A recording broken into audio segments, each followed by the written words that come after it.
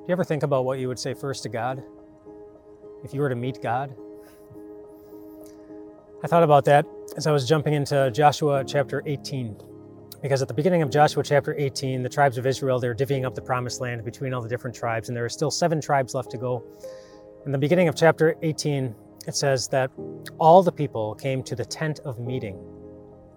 The tent of meeting. That phrase isn't used too often in the Old Testament, but it basically refers to the tabernacle, the place where the Old Testament Israelites worshipped whenever they would wander through the wilderness, the temporary structure that they would set up and take down as they would move around the wilderness. But it said that all the people gathered there at the tent of meeting, the place where you could meet with God. And so I started thinking about, well, what would I say first if it were my turn? If I were to sit down with God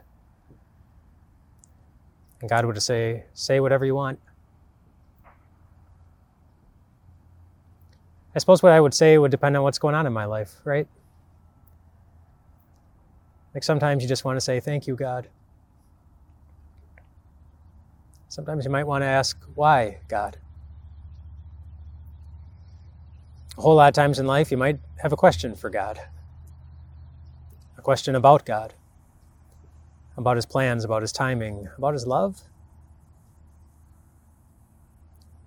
Maybe you just want to tell Him what's going on in your life. It's an interesting thing to think about. One day, the Bible says, we will meet face to face with God. But before you go too far into trying to figure out what you would say to God when you meet Him, don't forget that He has already met you. The Bible says He met you already when He pieced you together in your mother's womb. The way the Bible talks about baptism, He met you there again, the day of your baptism. Said, hello, I'm your Heavenly Father. And here is your Savior. And here's the Spirit who's going to live inside of you. The way the Bible talks about Holy Communion, what Jesus gave to His disciples on Maundy Thursday, Jesus Himself was saying, this is me coming to you.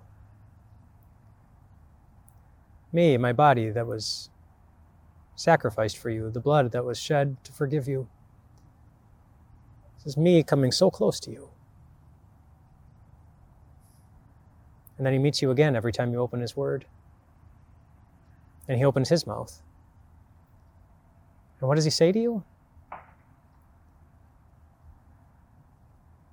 Boy, so many things. Just pay attention to the words He said to people just like you. Don't need to be afraid. I am with you. Do not let your hearts be troubled. In my Father's house are many rooms. I'm going there to prepare a place for you. He says, neither do I condemn you. He says, you are my friends. He says, see, I am alive. And by saying that, He was saying that He will always do just as He promises. Page after page, conversation after conversation. All Jesus' words that He speaks to so many individuals all have one thing in common. They come from a heart of love that never forgets about you and is always eager to hear you say something to Him. And you can do that now. That's how He invites us to pray. To pray as if God Himself is listening, because He is. As if God Himself is here, because He is. As if God Himself will take action, because He does. Because He loves listening to His children. God is with you. Say anything. Rest well tonight, my friends.